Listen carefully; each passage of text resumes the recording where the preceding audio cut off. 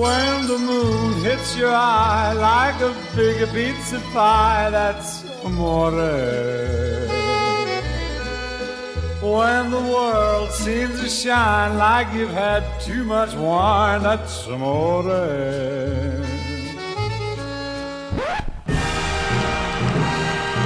Big Smith, Australia, stand up out of your chairs. Dale Big Smith waits for the judges, and this multi-millionaire mogul now has the best kind of goal. The Thunderbird 144.8 for John Montgomery. It is Montgomery wins. Canada. Montgomery takes gold in skillet. The Cap 720. Oh!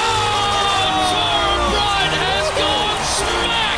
Tora Bright is an Olympic gold medalist. Chuck scores. It's Poulet again. Canada wins gold in overtime. Ledechka, touch for the line. 121-12. What another recovery from the youngster. Oh! She's taken gold. She has taken gold. The world champion in parallel giant slalom snowboarding is in gold medal position here. Can you believe it? It is Off the Podium, an Olympics podcast coming your way today for another interview, and a special one today. It's not an Olympian, it is an Olympic broadcaster, an Australian broadcasting icon, Matt White, who a lot of our Australian listeners and viewers would be aware as a face of Olympic coverage in the 2000s, 2004, 2006 and 2008, involved in Channel 7's coverage of the Athens, the Torino and the Beijing Olympics. And outside of that, an amazing career. He was the head of Sports Tonight, the host of Sports Tonight, I should say, iconic sports program that was on Channel 10 in the 90s and the 2000s, and then of course in the late 2010s. He's been involved in numerous Commonwealth Games. He's run in Melbourne Cups, Australian Opens, Formula One, big dear part of my life, so a very iconic man when it comes to the world of motorsport in Australia. He's done it all, and outside of that, as you'll hear me in this introduction, Tonight, Dancing with the Stars, Sunrise, non-sports programs, which a lot of Australians, of course, are very familiar with. A lot to cover here, and this really is a fantastic chat. Matt goes through his journey into the broadcasting world, his love of the Olympics growing up, a family connection to a legend of Australian swimming, which is a great story in itself, and the experiences of working on 3 different Olympics on a host broadcast and multiple Commonwealth Games, as I mentioned, and so many great stories to learn about in this great chat. And one of my highlights of this entire interview, Matt White was the voice of Dale Beg Smith winning a gold medal in 2006. You hear it in the introduction now, of course, here on Off the Podium for our winter athletes. That was Matt White. Matt White was a commentator when Dale Beg Smith won the gold medal in 2006. So we're going to talk about that, of course, as well. So much to cover here. So many great moments. You're going to love this. Sit back, relax, and listen to our chat with Australian broadcaster Matt White.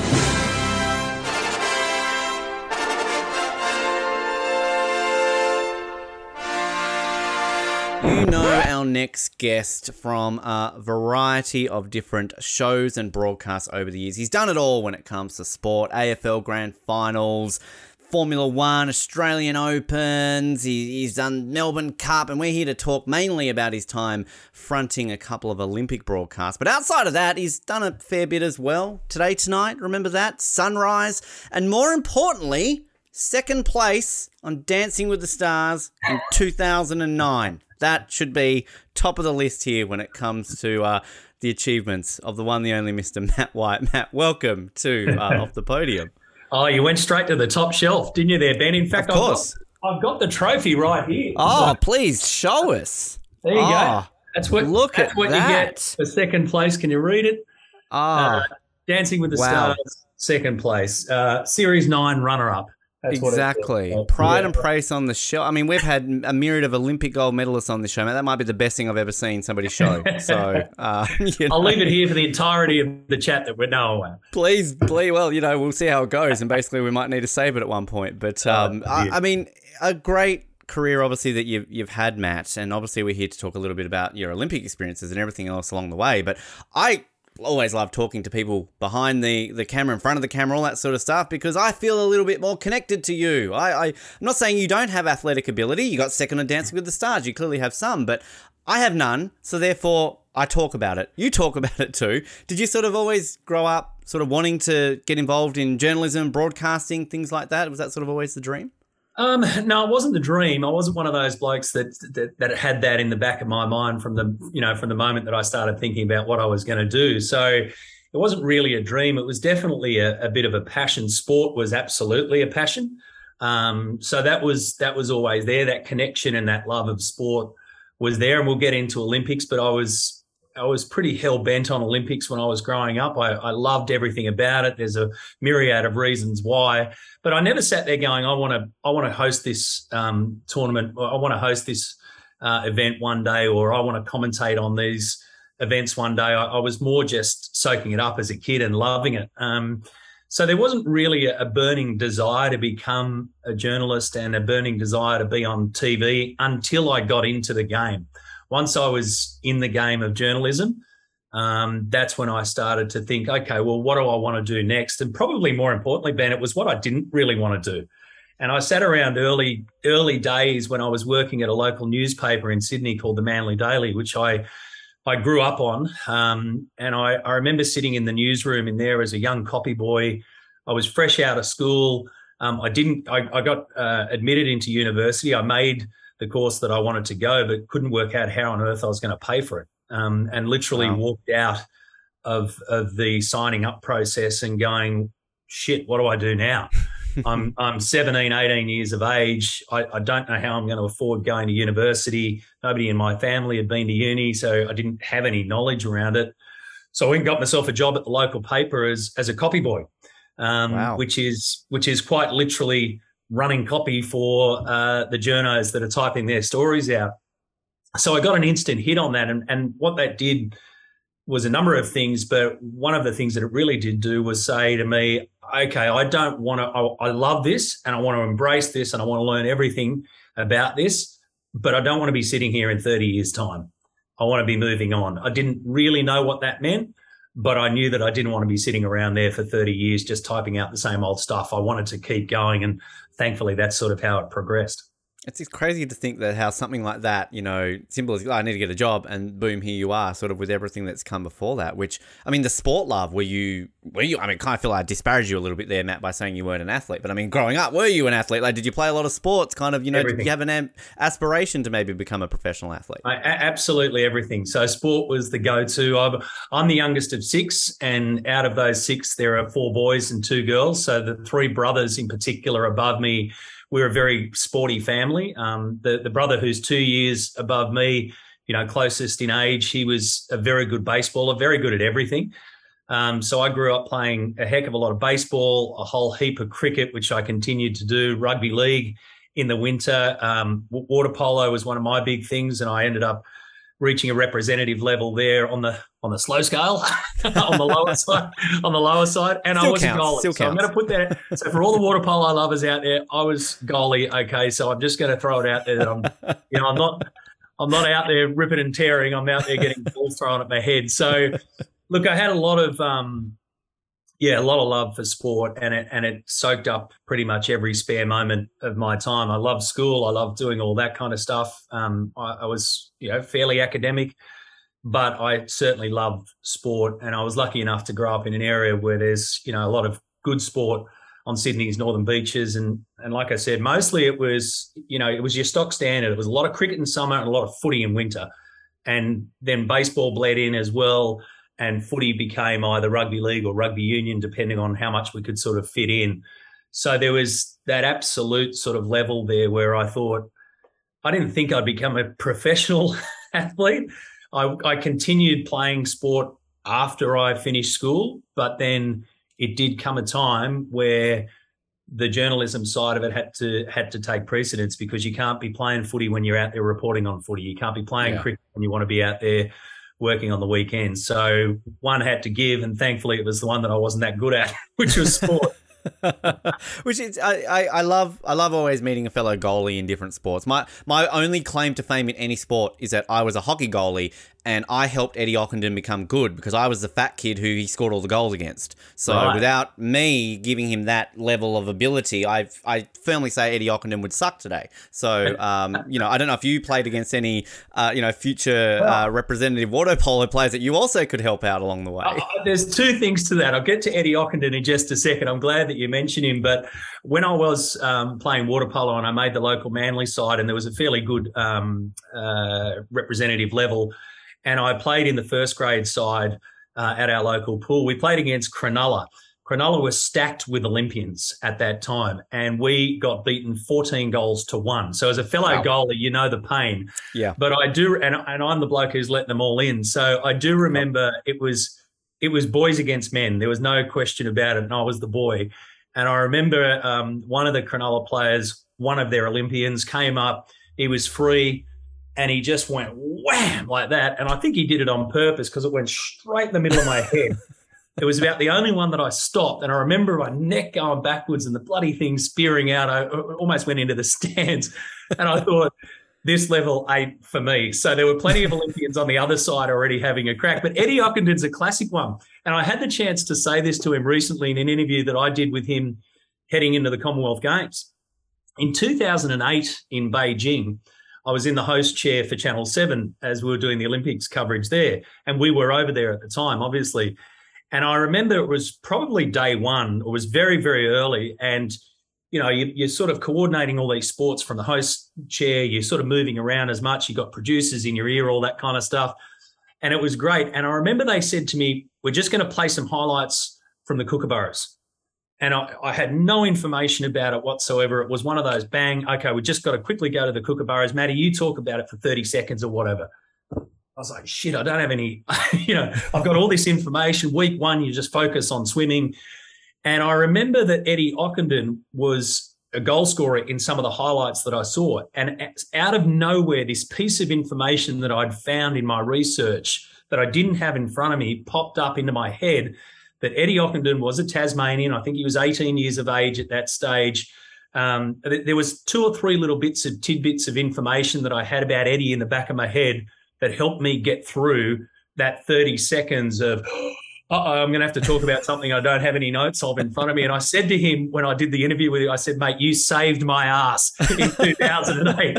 Only because I knew about you, Eddie, I managed to get through that period there. But it was a great lesson in obviously, you do a tremendous amount of research and it's not always in front of you, and you have to back yourself that it's going to come from nowhere. And it just so happened that the planets aligned. The Eddie Ockenden piece matched up with the vision that I had going in front of me and saved me out of that one. So that was pretty cool. Fantastic. Wow. I love hearing stories like that, which, I mean, sort of on that Olympic section, you mentioned about your love of the Olympics. I don't know if when you were playing water polo, you dreamt of, going to Olympics, but what was the passion from Olympic? Did that sort of come growing up, just watching them? Obviously, I can imagine sort of back when you were growing up, Olympic coverage was a little bit different to what we've got today. So obviously it wasn't, as easy as watching it is today. But I mean, so where did that love of the Olympics come from? On a couple of fronts. One was the fact that I just love the Olympics. I mean, it was such a big, unique thing. And as a young bloke growing up playing as much sport as I could, it was front and center every 4 years, and it was very different to what it is now. You didn't have any internet stuff. You didn't have anything in front of you until the Olympics came in front of you on the TV. So bang, it was there for 2 weeks and then it disappeared. So I had a real interest in the Olympics anyway, just by nature of I guess, being a young kid who likes to throw footballs around and dive in the pool. So there was an attachment to water polo, and I do remember in the LA Olympics staying up late or getting up early and watching Australia play water polo there. And obviously I was starting to play a lot at that stage. I started to play water polo, I think, when I was about 12 or 13. So there was that connection as well. There was probably a bit of a dream. Gee, I'd love that, or I'd love to be part of that. Kind of knew I wasn't going to be, but that was okay. And then the other part of it was our family friends who have remained our family friends. We all went to school together and they lived up the road. Is a bloke by the name of John Devitt. Now, John Devitt is one of Australia's greatest swimmers, and he was and is like an uncle to me. So we all grew up together, spent a heck of a lot of time there. he won a gold medal as part of the 4x100 relay team in Melbourne, and he won a gold medal in the 100 metres freestyle in 1960 in Rome in the race that actually ended up triggering electronic timing. So it's an incredible story. You can go back and find out his story. But JD was, more than a family friend to us. He was an icon as well to me, and a bit of a source of inspiration. He was the first Olympian that I'd met, really. He was the first Olympic medal. His was the first Olympic medal that I'd ever seen. It was something quite mind-blowing to me. And I probably, through his connection, started to dig a bit deeper into the Olympics world. And then I started to do a fair bit of research. At one stage, I was sort of hovering around trying to get into the New South Wales Olympic Committee and all that kind of business. So the 5 rings fascinated me. They really did.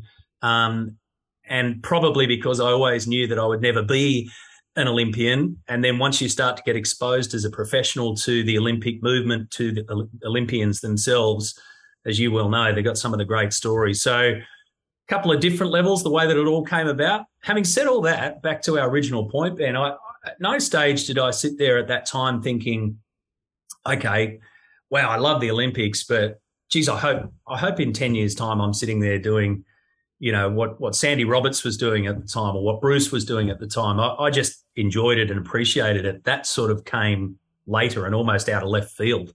Yeah, which it's insane to think that journey because, like I, for one, similar sort of like I knew I had no ability. I was never going to make it in anything, but then it switched focus to broadcasting, and we had Jason Richards on recently, and he mentioned that one of his 3 dreams was to be like Bruce McAvaney, and kind of, that sort of helped. And I don't know about you growing up, but like as a kid, I'm always commentating your own sporting things, and I was always Bruce McAvaney. I was just Bruce McAvaney commentating on me being the best basketball or hockey player, all this sort of stuff. So it's kind of interesting how little things like that can influence you, but then when you get to a point in your career, and then that all of a sudden becomes something that you can achieve, and then fast forward, you're working with Bruce McAvaney or Sandy Roberts, as you said. It's incredible how that can take you to that place.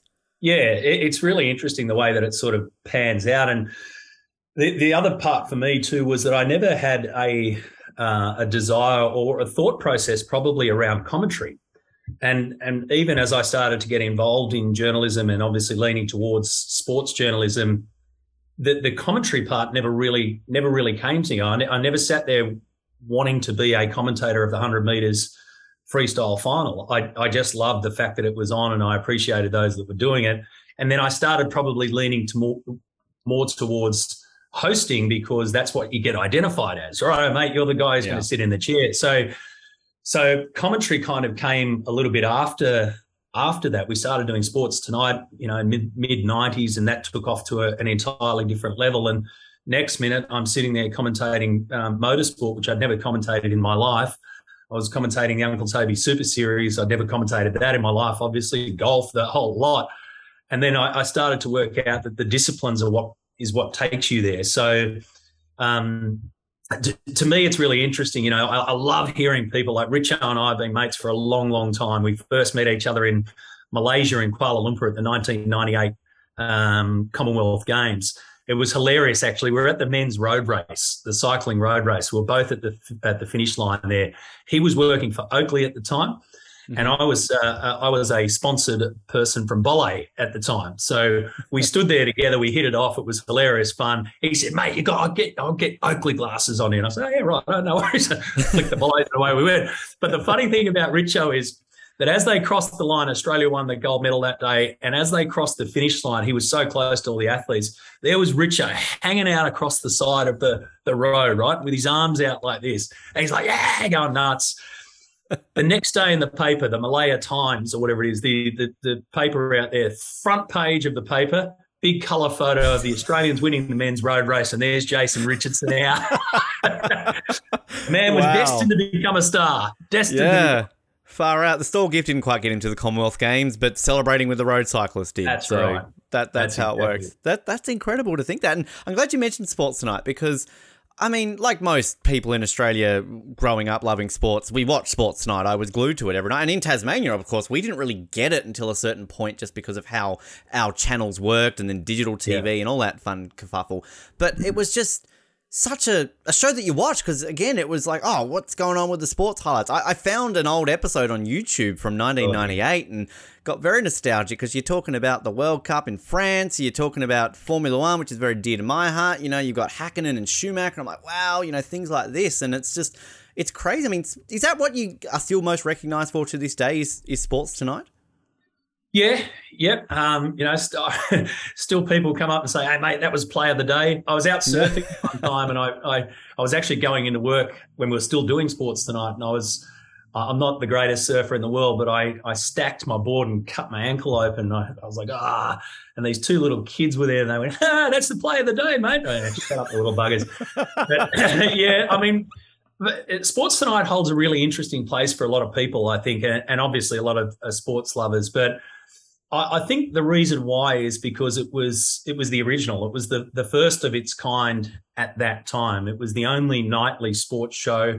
And again, you know, we weren't swamped with information and results and highlights and stuff that we've got now on our phones. You had to come and watch it from us. So we would get in there and piece all this information together that we were watching every day. We could see every day, but you couldn't. Yeah. And that was the real connection to it and the real link there. And then I think just the natural way that it evolved as we went to air. I mean, that show was really put together fairly quickly and on a very, very lean budget, let me tell you. In fact, I can give you a little insight. The show was originally going to be called Sports Line. Very few people know that. The very first pilot episode that we did was called Sports Line. And the theme music was the old big league match music. I think that was the one that we used, the old soccer one.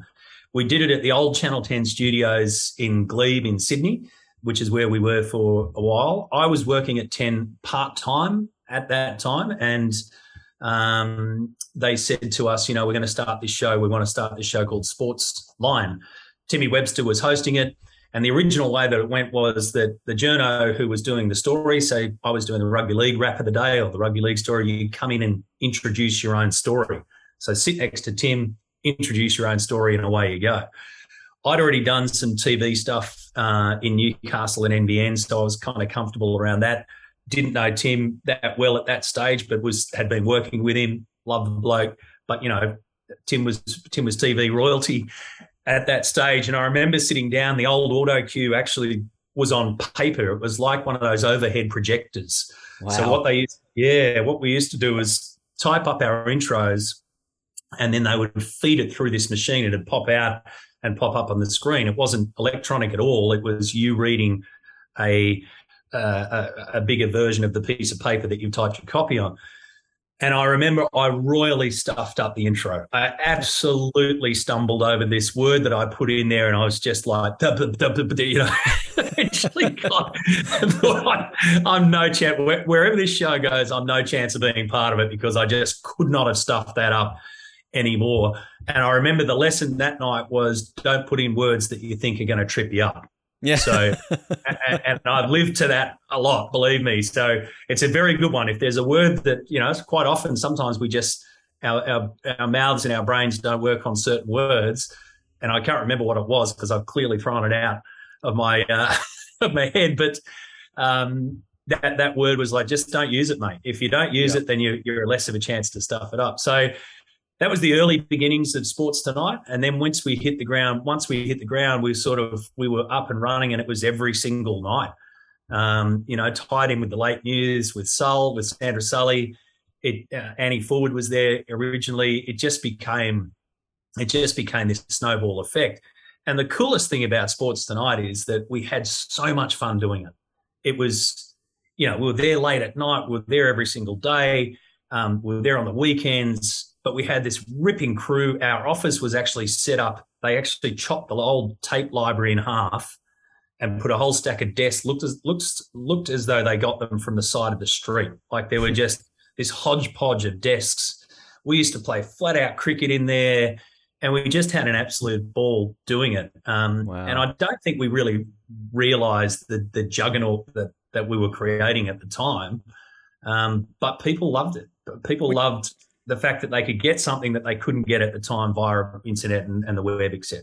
Which, I mean, that's that's exactly it, because, you know, try being a Formula One fan in the 90s when, you know, Channel 9, bless their heart for broadcasting it, but it was hey, we're here 2 minutes before the race starts and we're going to leave 2 minutes afterwards. You know, if you wanted to see any highlights of practice or qualifying or anything like that, you had to watch Sports Tonight. You had to watch the 6 o'clock news and hope there was going to be a quick little snippet, because that was all you would get. And things like the World Cup and all those sort of, you know, overseas events like that, which was insane, which I have to imagine that when you were head of sport at 10 and Sports Night comes back, was that you? Were you like, this has got to come back, this is amazing? Were you sort of instrumental in bringing Sports Night back for a little bit when it did come back? No, it was actually my boss. It was the CEO at the time, Paul Anderson. So Ando, I wasn't head of sport when we brought Sports Tonight back. I was just about to take over, and they decided that they wanted to bring it back. And the biggest challenge to bring back Sports Tonight, aside from the fact that the program is buried at about midnight because I think they just didn't like us spending the money. But the biggest challenge, especially for me being there at the start, and then me being there both in a hosting role and the person who was essentially charged with rebuilding it, was how do we do it now?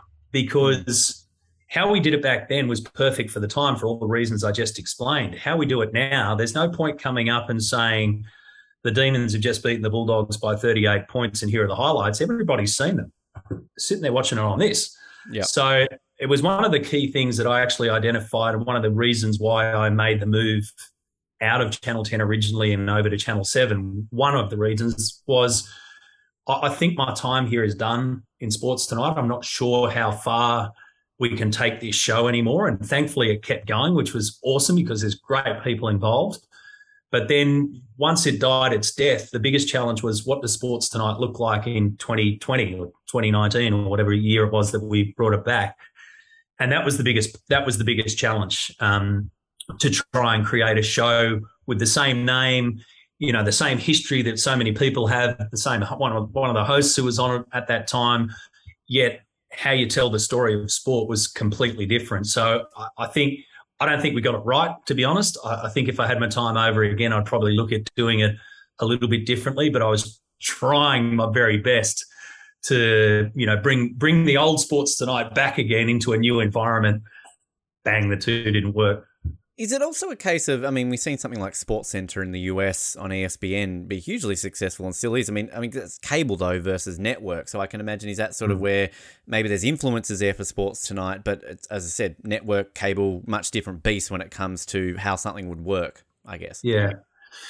And look, to be frank, on free to air, especially, you have to have regularity is one of the keys there. I mean, we did, in the initial days, we did float a little bit time-wise, but our regularity was that we were always off the back of the late news. We were a twin set, as Sully used to call us. We were off the back of the late news. So there was that regularity for viewers. When we brought it back, it was one night a week.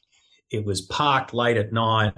It was not promoted. There was no regularity. You didn't know what was coming before it. So I think in free-to-air land, that's very different. You can do that in cable. You know, you can start up your own channel in cable fairly easily and just roll it on out. So I think different time, different place, different space, everything about that. But, you know, I think when we first started Sports Tonight, we were blessed to have incredibly talented people there. I mean, for me to be able to sit there and watch Billy Woods do his work was just extraordinary. It was just insane. I mean, Tim was fantastic, but for somebody like me who was trying to get good at this, there was somebody like Billy who was very good at it, and I could just sit there and be a sponge. So I think when you go back and look at Sports Tonight, we were the one at the time. We were pretty much the one and only, and then we became one of many once those shows started to filter in and once accessibility became there. So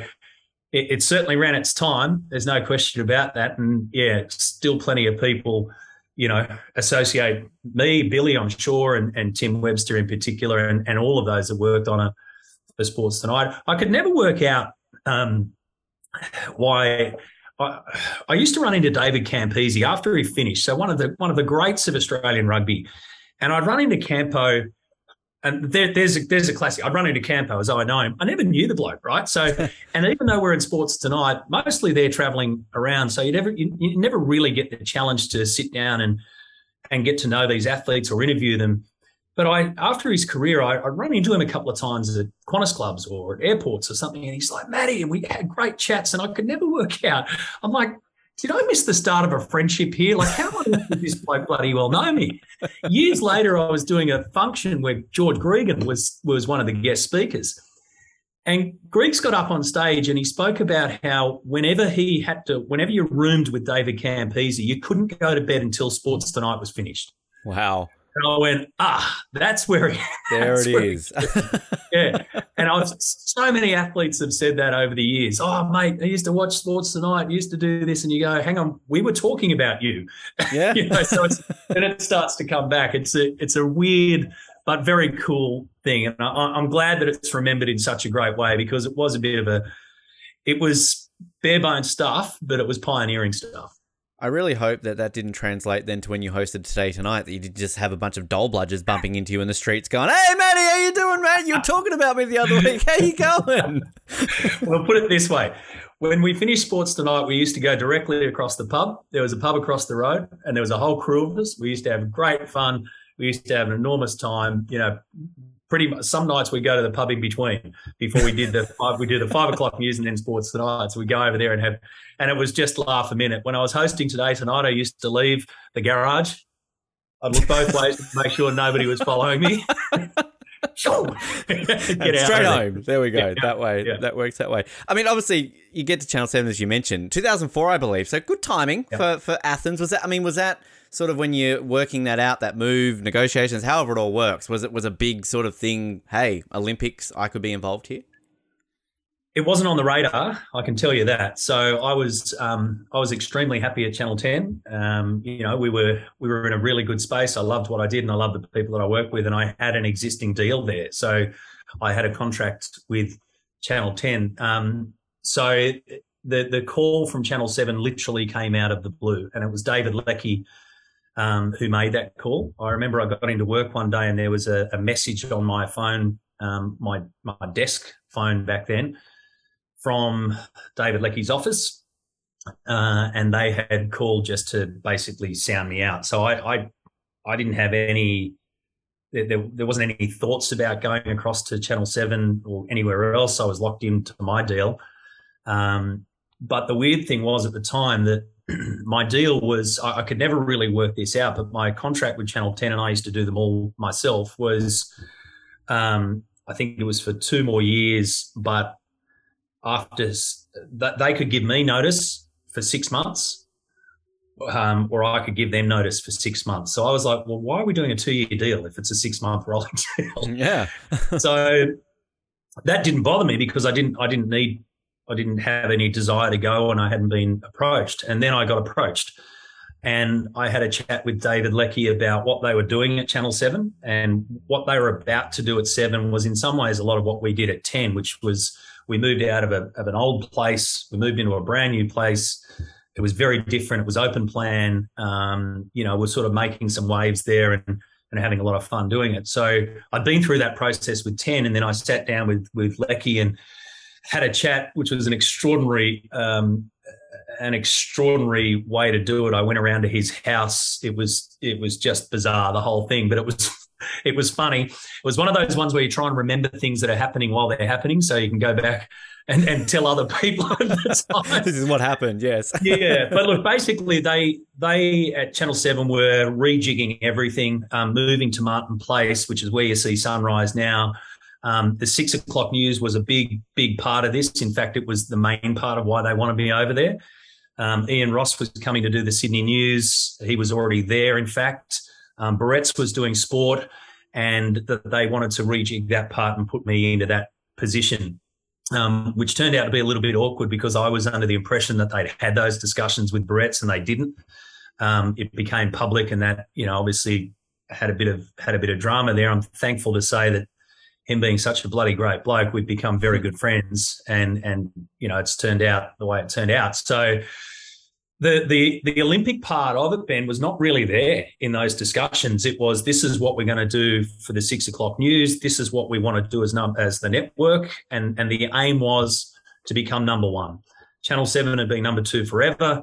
Channel 9 was the number 1 network, and Lecky had been at 9, obviously driving that, and he was now here doing this. And then they didn't have a head of sport at the time. And my final piece of negotiation with him was not about money at all. In fact, we didn't discuss money at all until after I'd agreed to sign. Wow. But I did want to know who was going to be in charge of sport. And he said to me, I can't tell you because it's not public. And I said, well, I can't agree. It's just that simple, because I had a feeling that I'd be involved in the sports side. And he said, bloody, all right, I'll tell you, it's Saul Stein. And Saul, of course, was, the absolute genius behind not only Wide World of Sports, but MTV in particular. Off to Foxtel he went, and we'd always kept missing each other. And so I said, mate, I'm in. And he said to me, we're going to have fun. And I said, okay, you've got me at fun. And then off we went. So the focus was on getting the 6 o'clock news in Sydney right, and trying to win that. And then everything else that came along with it was sort of not an aside. It was certainly there, but then the opportunity to go and host the Olympics was something that they asked me to do. I didn't stick my hand up and say, pick me. And yeah, it happened pretty quickly. Which must be an incredible feeling when they tap you on the shoulder and go, "G'day, Matt, how you doing? Olympics, what are you thinking?" And all that, what you were telling before about sort of loving the Olympics, that you're all of a sudden involved with this. That must have been an insane feeling when you got that nod. It was. It was also terrifying at the same time. But look, I was really lucky. In 1994, I was 24 years of age. I just started at Channel 10 very early. I think I started there in 1993. And the Victoria Commonwealth Games were on in Canada, and I got earmarked to host that. So I hosted my first major sporting event at the Com Games, which I love just as much as the Olympics, back in 1994. No idea what I was doing, like seriously no idea. But it was a heck of a way to get thrown into the deep end. And then I was part of 1998's coverage for Sports Tonight. Channel 9 had the rights then, but we went over to Kuala Lumpur. Then the Sydney Olympics popped up, and I covered them for Channel 10 as well from a different sort of side. So it wasn't like, okay, this is the first time that you're ever going to hear that you're going to be put in this position. I'd sort of done that before along the way, just not at that Olympic level. And I think had I not done that, then I would have been absolutely scared out of my brain. I was the opposite. I remember sitting in with Andy Kay, the executive producer, on one of my first days in at Channel 7, reading the 6 o'clock news, doing all that. I was doing Sports World at the time. And Andy gave me this spreadsheet like I'd never seen before, which had the Athens Olympics on it, every damn thing you could imagine. And I just went, holy cow, how do I get my head around all of that? So it was an extraordinary thing to know that it was coming up. I didn't really attach the whole, wow, this is me living out my Olympic dream as a 10, 14-year-old kid. This was like, okay, this is the next thing that I've got to do, and I need to do it properly, because you look around and you see the people that are around you and you go, holy cow, these guys know what they're doing. So, mate, what I did was just put my head down and worked really hard. And I thankfully had done a heck of a lot of sport up to that stage, in particular motorsport as well, where I'm a research nufty. Like the only time I really get sort of, if people say, do you get nervous? And I don't really get nervous. If I feel that sort of weird feeling, it's normally because I know that I haven't prepared myself as much as I think I should have. And the one thing I knew about going into Athens was the coverage of Athens was that I was prepared to my level, and I was pretty happy with that. And thankfully that, it sort of worked out pretty good. Yeah, and was it unique? I remember those Olympics were sort of the last ones really before things like internet sort of streaming came about. But that was the Olympics where it was sort of shared with SBS, because you would watch like midnight, and if you wanted to watch the water polo or the handball or things like that, while Channel 7 are showing 50 replays of the swimming, I can watch, these events, which was how did that work? Like, how did did you just go, oh, give the shit events to SBS, or were they kind of working with you, like, we want this? Like, because that was a unique thing which hasn't really been repeated, if I'm not mistaken. Yeah, I actually don't know how that worked. And to be brutally honest, I'd completely forgotten about that. Because when you're in that bubble, and so we've got to point out here that the Athens coverage was hosted out of Melbourne. It was hosted out of Channel 7 in a car park, I believe, wasn't it? Some temporary sheds. Yeah. Remember, Joe was talking to me a lot of about how that was hosted, so it sounded fun. 100%. Yeah.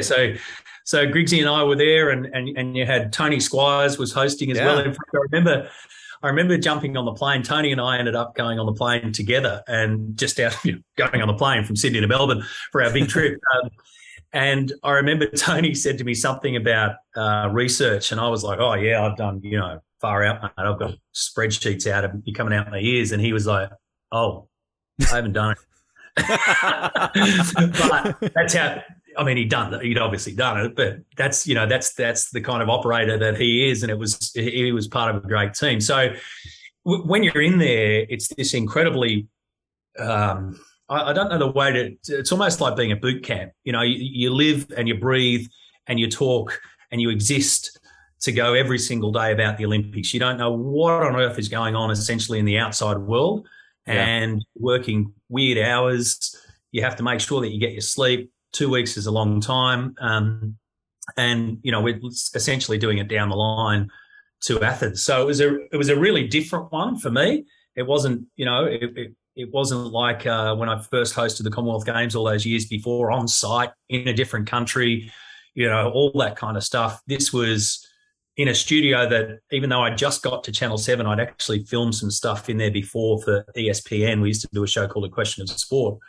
And I used to go down to Melbourne and film it in that studio, Studio A, I think it's called. So weirdly enough, I was familiar with that studio, even the floor manager at the time. So I had some comfort around me where I was hosting it, and it made my job. I had some awesome people working who I worked with on it, some producers and all that kind of stuff.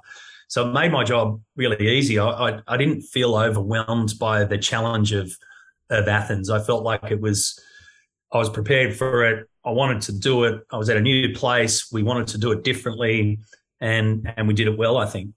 Yeah, and it was obviously a great games for Australia to be a part of. At that time, our most successful in terms of the gold medals as well. Yeah. Which, I mean, do you allow yourself to get caught up in that? Do you allow yourself as an Aussie to kind of be like the rest of Australia and kind of soak up the success and celebrate along the way? I think you're seeing more and more now, especially with, the prevalence of things like we're doing now, Zooms and different cameras and the ability to fire out a whole heap of different feeds and social media feeds, etc. I think you're actually seeing more now of what you've been missing. So the behind the scenes stuff of me or Griggsy, for instance, going nuts, or Bruce or whatever it is, absolutely going nuts either when you're on air or you're not on air, mostly when you're not on air. It wasn't so much frowned upon, it just wasn't accessible. So that's going on, believe me. When you're sitting there and you're hosting and someone's going for a gold medal and Aussie's going for, you're like actually, it's like working with 7 for the Beijing Olympics. Some of my best memories were when you're not on the floor and you're sort of just in the lunchroom or something, and you've got, I've got certain prominent hosts and former Olympians all sitting around a room and watching the thing and cheering. Like, it's things like that where I'm sitting there going almost like I'm trying to be professional. I've got a job at Channel 7. I'm doing my best. At the same time, I'm going like, this is crazy. This is so much fun watching all these guys reacting, because it is. You get involved in the moments. Oh, yeah, 100%. And like I said, I think the cool thing now is that the viewer gets to see that as well. Yeah. And as you've said, you've experienced it firsthand. I always think, I did a thing we had a footballer come into our radio station the other week or a couple of months ago to commentate a game with us. And he's a current footballer, and he said to me, rugby league player, and he said to me before, he said, I'm actually a bit nervous. I've never done this commentary stuff. And I said, oh, okay. I said, cool. I said, well, what do you do at home? And he goes, mate, I sit on the lounge, like when I'm watching footy, and he's a player. And he goes, I sit on the lounge and I scream at the television. And we were calling this footy match off tube and off the television in our studio. And I said, mate, why don't you sit here and shout at the television? And that's exactly what he did, which is cool. And as you've seen, Olympic athletes don't sit around and analyze and go, this is very good. And, that turn, they go, come on, you bloody thing. Like, yes. And they go nuts for it. So hosts are no different. It's also crazy to think. So you were involved obviously in Athens, then Turin, and then Beijing. Always love Turin 2006, one of my favourite Olympics, and particularly because one of my favourite moments of all time is Dale Begg-Smith winning the gold medal. Any Dale stories, connections? Did you get to chat anything? I know Joe's giving me all her stories about the Dale interview that she did, which is great for another time, but anything with Dale at all? Nothing. He gave us nothing. He gave us absolutely zero. I think I managed to say, well done, mate, when I went down, because I was up in the commentary box calling that one. And you're right, Torino 2006, out of everything that I've done, a lot of people say to me, what's the most favourite thing, that you've covered? And they go to Formula One, which is cool. They go to the Australian Open tennis, which is awesome, the Olympic Games, etc. And the one that sticks out for me was Torino 2006. It was my first Winter Olympic Games. I was there doing our news back to Sydney every morning as well, way up in the Alps, which was just incredible. And then I was commentating both the moguls, the aerials. So they were at a place called Salze Dutz, which you probably remember, and then the snowboarding up there as well at a place called Bardonecchia. So I was, hovering between all of these and commentating all of these massive events, and Dale Begg-Smith was the one. So he's the only Olympic gold medal that I've ever commentated on, which was, extraordinary. But that's history right there, Matt. Sorry to interrupt, but come on, this is the most underrated, overlooked gold medal Australia's ever won at the Olympics. We stole a Canadian because they wouldn't let him win the gold, and got this moment, the enigma that is Dale on his island somewhere. But you called it. You were it. I know, which is bizarre, isn't it? It's absolutely incredible. It was a heck of a night, but he didn't deliver much. Do you remember at the time there were, the journos were sort of digging around trying to find out more about him and his wealth and where the money came from, and the pop-up ads that pop up on your internet feeds and blah, blah, blah. And so he's quiet by nature, but he just kind of shut down, and he didn't really offer anything. So out of all of the athletes that I've had everything to do with, and it could regale you with a million stories about the one and only Olympic gold medal that I've managed to call for an Australian, I got nothing. Absolutely nothing on him, except that I sat there in the booth. I had Jay Onley and Stephen Lee beside me. We called it. The hard part about that, now this is a really interesting one, because when he finishes, the scores actually come up on the screen in the commentary box before they come up on the screen on your TV. Mm-hmm. So for a split second, probably a little bit longer than that, for a couple of seconds, I knew that he'd won the gold medal, but I couldn't share that with you at home yet, because they hadn't put that onto the screen, and you can't marry the two up. You can't jump the gun, so to speak. So it was an extraordinary thing where I had these two athletes alongside me doing exactly what you just said, mate. They were going nuts, seriously. And the box is as big as, it's about this much room anyway. They're jumping up and down and going crazy. And here am I trying to maintain some level of professionalism to say, hold on, let's keep it going for another second or so before bang, up it comes on your screen, and you can announce to the world that he's a gold medalist when you already have known that for the last couple of seconds. So yeah, incredible to see. I mean, it was an extraordinary trip, that whole thing, to live up in the mountains of northern Italy for the best part of a month, to travel around there, to commentate snowboarding. That was the first time they brought in border cross. Was just extraordinary to see how everything worked. Was crazy. Griggsy and I had some good fun up there when we managed to cross paths, which was hilarious fun as well. So yeah, a really, really good memory. I could ask this question then. Not sure over all your Formula One coverage if you ever got the opportunity to interview or chat with a certain Kimi Räikkönen. Who gives more, Kimi Räikkönen or Dale Begg-Smith? Kimi, wow. By a long time. Saying something. Yeah. Well, let me tell you a good one about Kimi. So I interviewed Kimi in, quite a few times across the course of it, but we went over to Germany, and he was racing for Mercedes at the time, and we had gone up to do an interview with him, which was all set up. I had a cameraman with me from Melbourne and our producer as well. So Kimmy and I went into this room. We sat in this incredible outfit that they had all decked out, out the back there, corporate. And as you probably know, Kimmy's volume level is right next to mute. Yep, very much so. It doesn't go much higher and it can't go much lower. So even when you're sitting in a room that is, again, no big, it was a tiny little meeting room, it's very, very hard to hear him. We had probably 15 minutes allocated with him. We had a ripping chat. There was just me, my cameraman, and Kimmy. We had a great chat, finished it all off. Good on you, mate. Thanks. No worries. The good thing was it wasn't deadline. It was something that we're going to bring back and play a little bit later, months later. But as he got up and walked out, and he was fantastic, my cameraman had that look, and I went, what? And he said, the microphones weren't on. Oh, and no. I went, mate, of all people, seriously. Oh, shit. The guy who you can't hear with microphones didn't have any microphones on him, and we only had the top mic of the camera to go with. And I remember the PR lady came in and she said, "How did it go?" And I said, "Oh, he was fantastic, but we didn't have our microphones on." And she said, "Well, shit, I'll go get him. I'll get him again. We'll just bring him back in." And I said, No. I know how this works. That's fine. He's done his job. He's done it. So thank you very much. But that was cool. So that chat with Kimmy never made it to air. It was a ripping chat. Damn. that was when he revealed all these secrets that, you had this exclusives with that sort of stuff. That's insane. Well, we've all been there, Matt. That's all happened to us over the years. Beijing, though, sort of talk about coverage. I remember a lot of Beijing watching it on my phone, which sounds commonplace today, but in 2008, God, that was very rare. I think you had to pay maybe a $5 subscription or something back in the day. But God, I remember going out to a restaurant with my partner at the time and going, shit, we're about to win a gold in rowing. Quickly put it up on my phone, which was insane. So a lot of my memories of you, Matt, in 2008 is very small. Matt White there, I think my Nokia back then it would have been. So, I mean, groundbreaking coverage, but again, I mean, experiences of Beijing, a great Olympics, to go to China, everything along those lines. I mean, what was that experience like? It was quite extraordinary.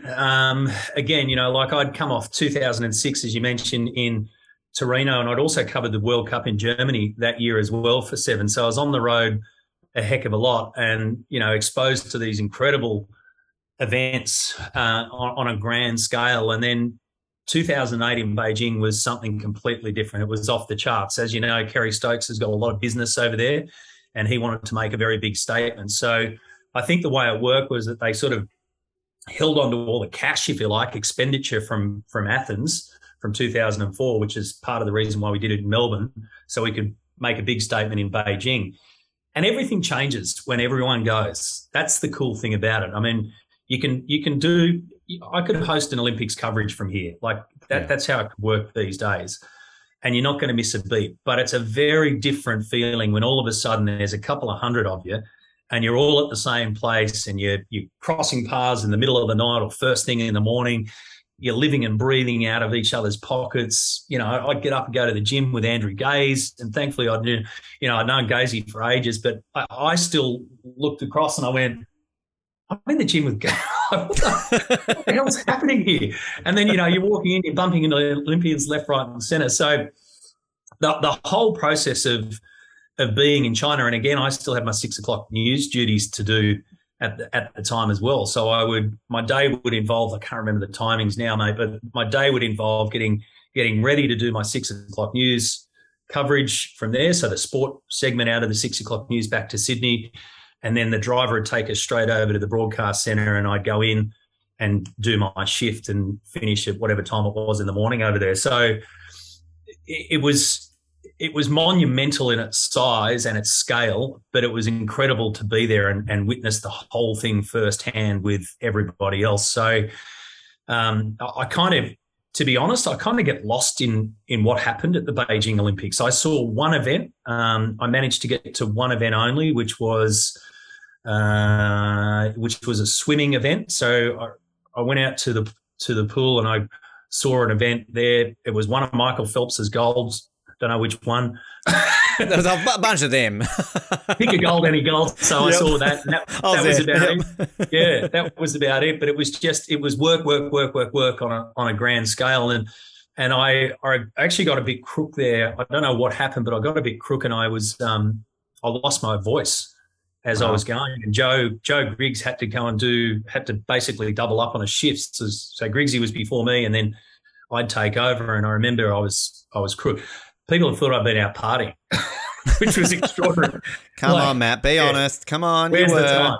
Yeah. No, the reason was because we used to get back in the mornings, and we get back to our media village, and you could sit outside and have, you could have a beer if you want. And so we were sort of living the flip side life. And I reckon people used to see us going, oh, these guys have been partying all night, whereas in fact we'd actually just got home. So all of that goes into it. It was just a remarkable couple of weeks in a very different place at a very different game. Security was off the charts. The Chinese parked a tank outside the IBC one day. It just appeared.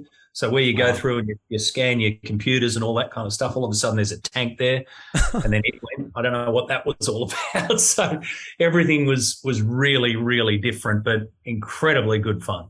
That actually explains why there was a tank parked outside Docklands during the Beijing Olympics. Channel 7 obviously loved that security measure. So 14 years later, Beijing, but just they brought it to Australia instead. Incredible to think that. Obviously you're with Channel 7 for a few more years. Ultimately, they don't have the Olympics in 2010 and 2012, but you got to do another Commonwealth Games when you're back with Channel 10 in Delhi. How close, I'm guessing, was there sort of a transition period where you missed out on Sochi? Because 10 had Sochi in 2014 as well, but were you not quite at 10 back again when they had the Sochi Olympics? No. So I hadn't gone back there yet, and I got back in time for Glasgow. So, which was another one that's an interesting one, because when I agreed to go back to Channel 10, none of that was part of why I was going back there. So, wow. Which was kind of extraordinary the way that it panned out as well. So I kind of, it's very hard. I mean, I think if you try and, unless you're Macca, unless you're Bruce, I think if you're trying to marry up what you do in Olympics and Commonwealth Games with which broadcasters are going to do it, you do your head in. Sometimes you're lucky to be at a network where it comes. Sometimes you can be brought to a network to do that particular role. Sometimes you have to miss out on it. And I think probably, when I first went into it in 94, I was probably thinking, how cool is this? I mean, I'll just be doing this for the rest of my life, having no idea how the game worked then, and it gets moved around and all that kind of stuff. So I missed Delhi, thankfully, in Commonwealth Games terms. And I did miss Sochi, which I would have liked to have done, but that kind of looked like a car park as well. So I don't know how much I missed there. And then I did cover the London Games. Channel 9 had the rights, and I covered the London Olympics. I was doing Today Tonight at the time. So they sent me over there to do that, do my show from there, essentially, which is what I do. So I had one of the weirdest Olympic experiences in London, because I didn't have an accreditation to anything. Wow. The networks that don't have the rights only get a certain amount of accreditation. So I wasn't accredited to go anywhere, and therefore I couldn't go anywhere. I used to get up in the morning, I'd do all my research, and then I'd prepare for, a half-hour current affairs show. I'd jump on the train, go to Stratford, walk up through Westfield, and pop out on where we had all our studios. Channel 10 was next to us. All of the non-rights holders had their studios there. And I used to do my show from 9:30 till 10 o'clock London time in the morning.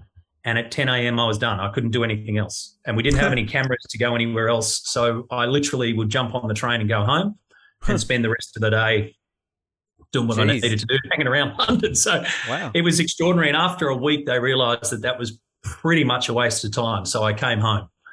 Wow. And watched the rest. Yeah, which was insane, being in an Olympic city and just not with all that going on and just not being able to do much. Do you not go pay a ticket? Like, I'm going to go at least watch the water polo. This is my sport. I'm going to go watch some of it. I'm here. No, it was a really different. It was really, really interesting. A really different time. In fact, Jimmy Wilson and I, we often laugh about it. So where the train station was at Stratford, which is where where the main point to the Olympics was, you had to go through Stratford station, and you quite literally had to walk through the Westfield that Frank Lowy built there for that purpose.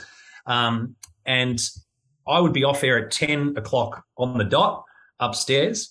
And then the trains would run every 7 minutes. So Jim was doing the sport at the time. So Jimmy and I used to go down, and more often than not, we'd make it to the 10:14 train back to London and think, geez, that was pretty good. One day I made it on the 10:07. So I was off there. I was off there at 10. I was in the train at 10:07, and I was back in my hotel, figuring out the rest of my day. But yeah, look, it was a weird one, but you have to get used to that as well. Like, just think of the snapshot that we've just been speaking about across Com Games and Olympic Games. First Com Games there, full rights holders in Canada. Next Com Games, running around with a microphone, not being able to get into anything because we were non-rights holders. First Olympic Games, car park from Channel 7, Melbourne.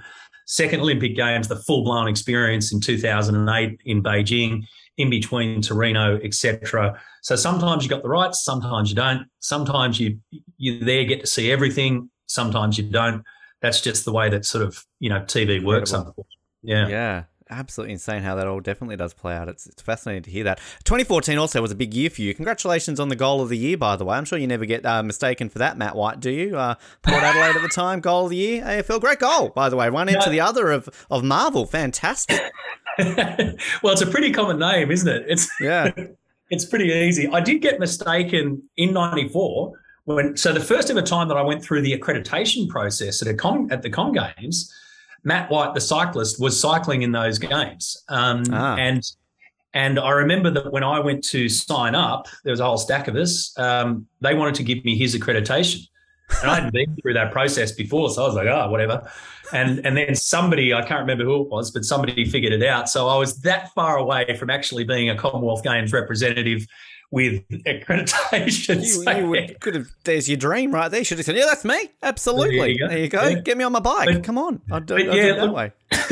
2014 was interesting, the way that it all sort of came together. So I had been approached by Channel 10 to come back to 10. I was really happy at 7. I'd finished up doing Today Tonight. That wasn't for me, but I gave it a fair old, crack. I had some wonderful, wonderful people at Channel 7 that I'm, forever blessed to have been, to have worked with and become friends with, lifelong friends. And there are numerous of those, and the experiences and the professionalism that I gained around being around those people, I think, is something that I look back on and really cherish. But I was approached by Channel 10 to come back, and this is the first time that this story's been told. But the reason why I went back to Channel 10 was I had agreed to host their breakfast show. So they had a breakfast show at the time, which was down at a beach in Sydney, which was sort of, remember that. Yeah. And they approached me to do that. And that was the reason why I signed with Channel 10. It didn't have anything to do with money. I was quite happy at 7. There was probably some things going on there that I didn't really like at the time at 7, but probably not enough for me to want to move.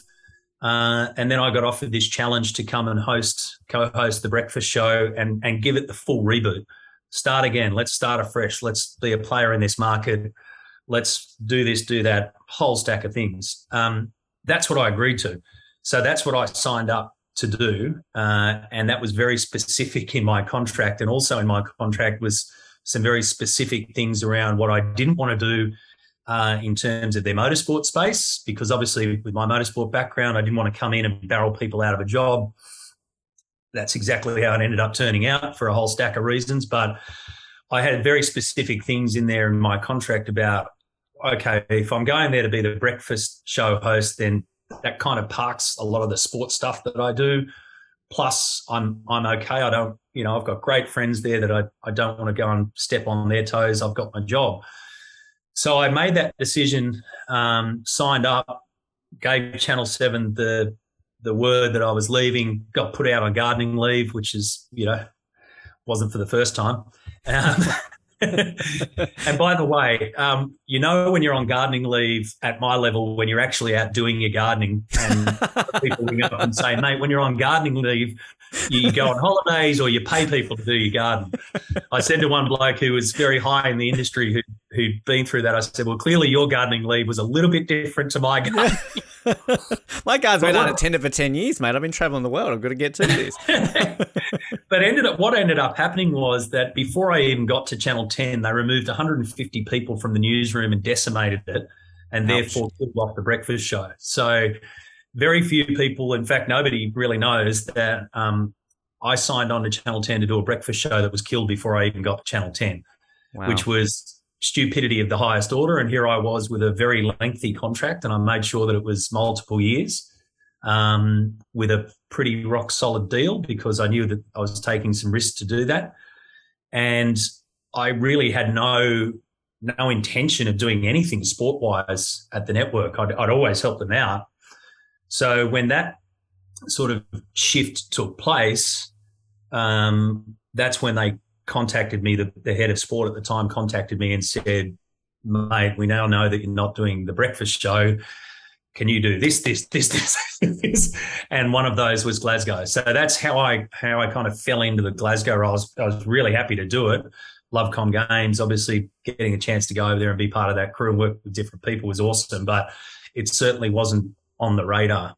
Incredible story. Thanks for the exclusive. We appreciate when we get one of those. But you get to celebrate your 20-year anniversary of your first Commonwealth Games with that one. So that kind of worked. 3 really quick things I want to ask you before we let you go, Matt. The first one, when it comes to Today Tonight, I'm sure we could do a whole episode on Today Tonight, but when you're in that chair for the first time, are you just channeling Mike Moore? Are you just going, like, are you just wanting to do some Rob Sitch, Mike Moore impersonation? Disturbing report that. Yes.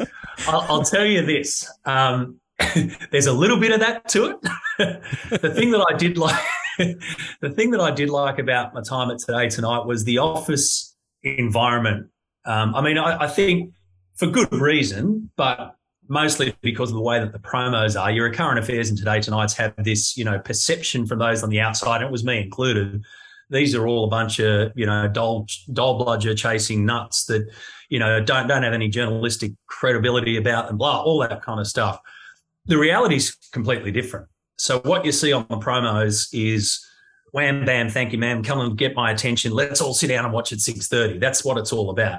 And you've got to remember there's an extraordinarily large number of people watching TV at that time. So there's that side to it. Then there's the real side to it, which is this incredible group of dedicated people who do have to operate in a bit of a different box, but they're just as journalistically, if not probably more journalistically advanced and deep and in their research and how they go about things and what they do, everything from the chief of staff down to the executive producer, my boss at the time.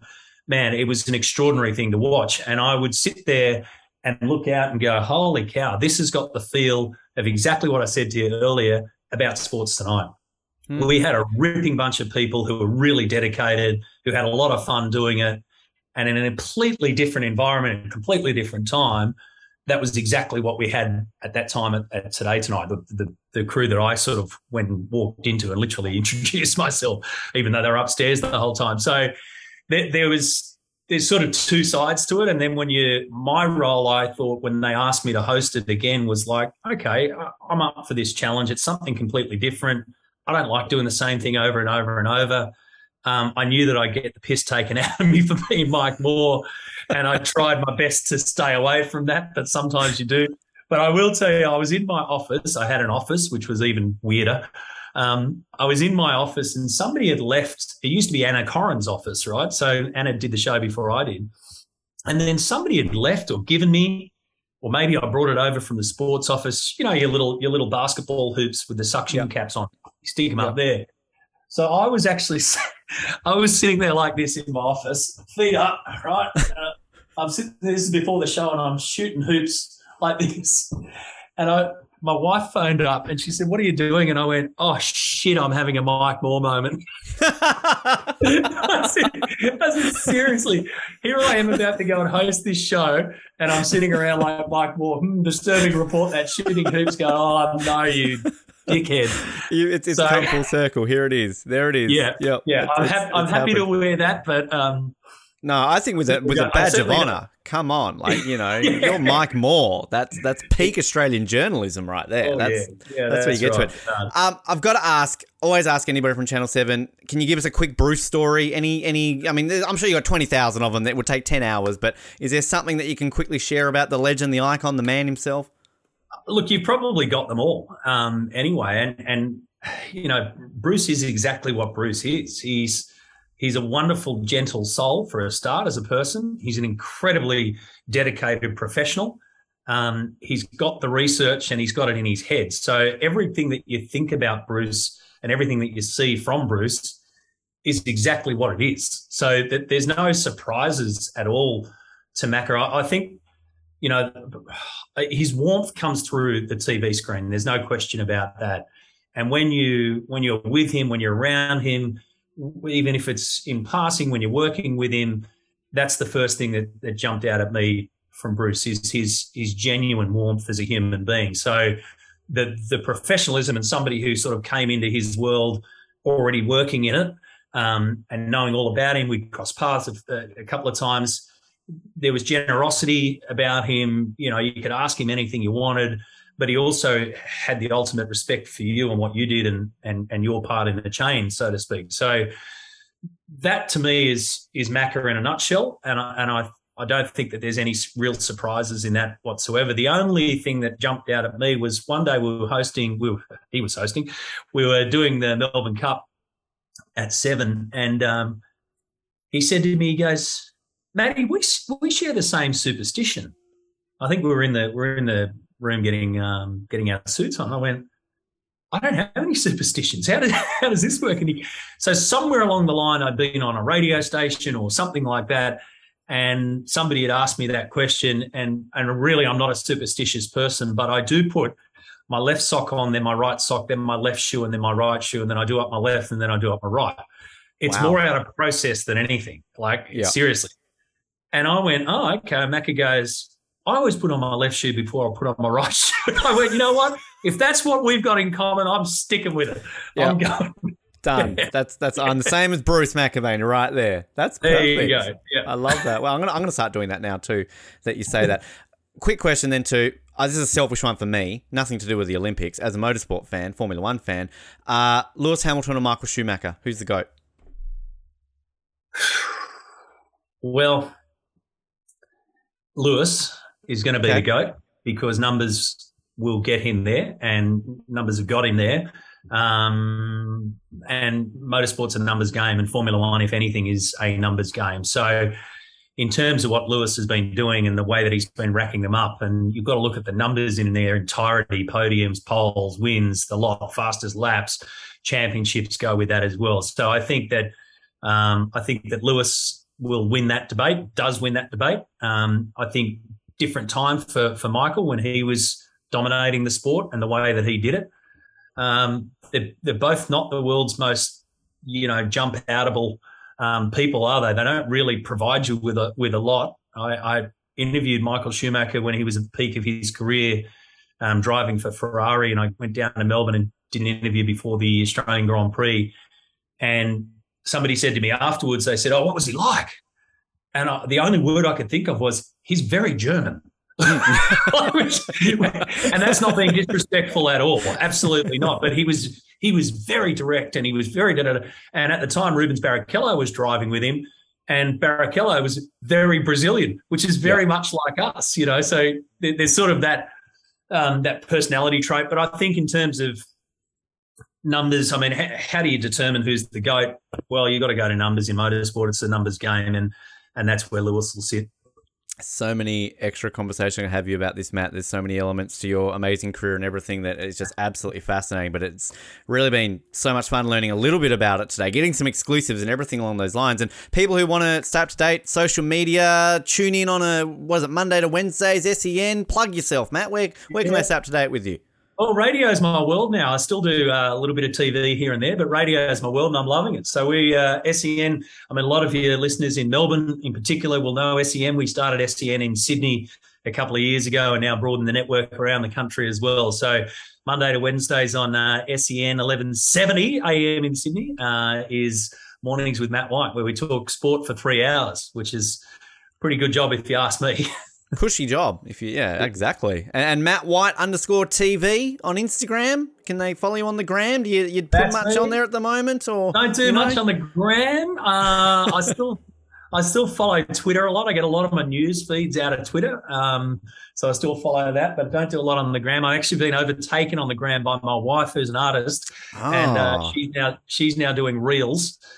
So she's like way ahead of me on going that. Up. You balance that by getting on TikTok. That's how you do it. You know, you go, hey, true. wife, I'm going to go on TikTok then. I'm going to beat your reels. You know, that's where it's at. Matt, pleasure. So much fun having you on the show today. Thank you so much. And can we go out with you holding up the trophy? Can we just, I feel our video listeners and audience right now. Celebrate it, Matt. Come on, milk it.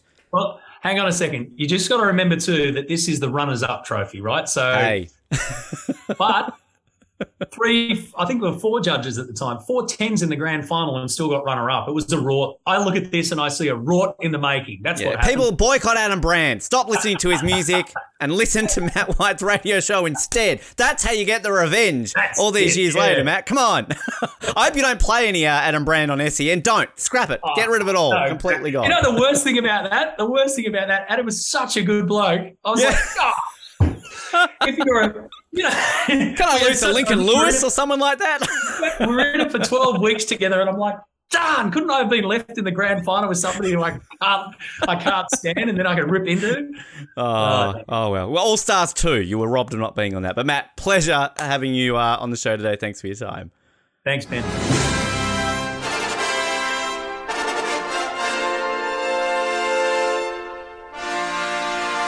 And a massive thanks there to Matt. An amazing chat. And, of course, if you're listening to this on audio, which, of course, you are. The only way you're hearing my voice right now is on audio. But check out our video interview with Matt on our YouTube channel because he literally gets the Dancing with the Stars runner-up trophy at the beginning and the end of the interview. So it's a lot of fun. And as I said during the interview, the first time we've ever had that shown off and maybe better than an Olympic gold medal or a Bing Dwin. So great to have that there. And so much fun learning all about Matt's career in the Olympic space. And the voice of Dale Begg-Smith winning a gold medal. Amazing. Incredible to chat to him about that. Big thanks. I want to shout out actually to our good friend of the show, Joanna Griggs, for hooking us up with Matt there in order to get the interview done. So thanks, Joe, for that. That was a lot of fun. We have so many more great interviews coming your way over the course of the coming weeks and months. As always, I'm not spoiling anything. I'm not giving it away. I've teased some of the athletes. I said we've got an aerial skier coming up. We've got the debut of a couple of sports involving bowls. That, of course, is the one with the racket and one with the foot. Put 2 and 2 together there. Some great athletes coming your way too. We're returning to ice hockey. It's been a while since we've had somebody from the great sport of ice hockey on the show. A bunch of Olympic medalists coming your way as well, which is always exciting. And some great athletes who maybe have won medals but have still got great stories and great Olympic experiences along the way. So stay tuned to that. Jared, Colin and myself are getting back together in only a couple of weeks to bring you another special episode. We love bringing those to you. I don't want to spoil it. Again, I've always got to tease it and allure you into this. It's like today, tonight. You know, it's going to be, you won't believe what's coming up. Listen, this is basically what we are becoming.